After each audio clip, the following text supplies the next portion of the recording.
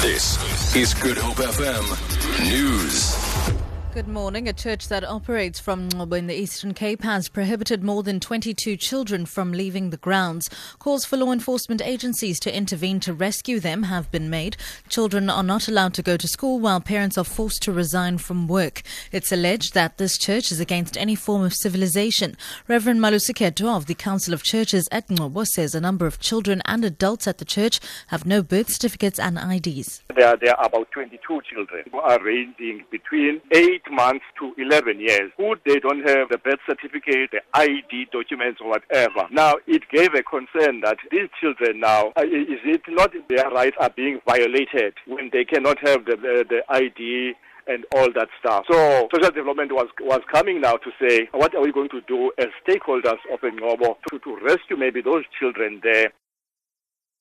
DA MP Glynis Breitenbach will appear in the Pretoria Magistrates Court today to face charges of defeating the ends of justice.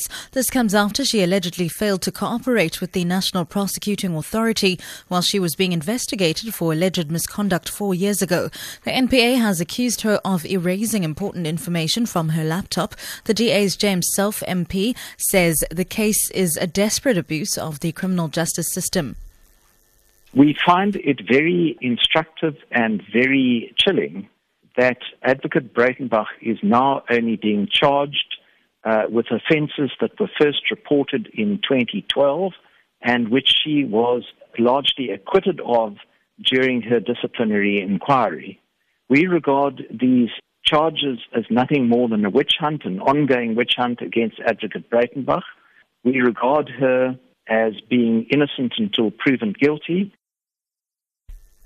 ANC PC member in the Western Cape, Andile Lili, is expected to yet again appear in the Bellville Magistrates Court this morning.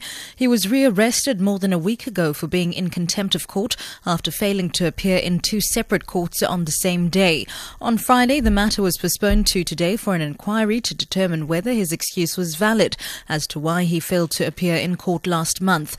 The Seskona People's Rights leader was arrested in July for inciting violence after commenting to supporters outside court that criminals should be killed. He was also arrested on a charge of public violence. And finally, international and local experts are yet to determine if it's safe for rescue operations at the Lily Gold Mine in Barberton. Rescue operations should resume. The search for 3 trapped staff members was halted on Saturday after fresh rock falls. Mine management is expected to address the media later today. International specialists who joined local specialists yesterday confirmed that the pit area is unstable. The staff members have been trapped for 10 days. The rand is trading at 15 rand 78 to the US dollar, 22 rand 93 to the pound sterling, and 17 rand 71 to the euro. Gold is trading at $1,218, and the price of Brent crude oil is at $33.17 a barrel. For Good Hope FM News, I'm Sibs Matiela.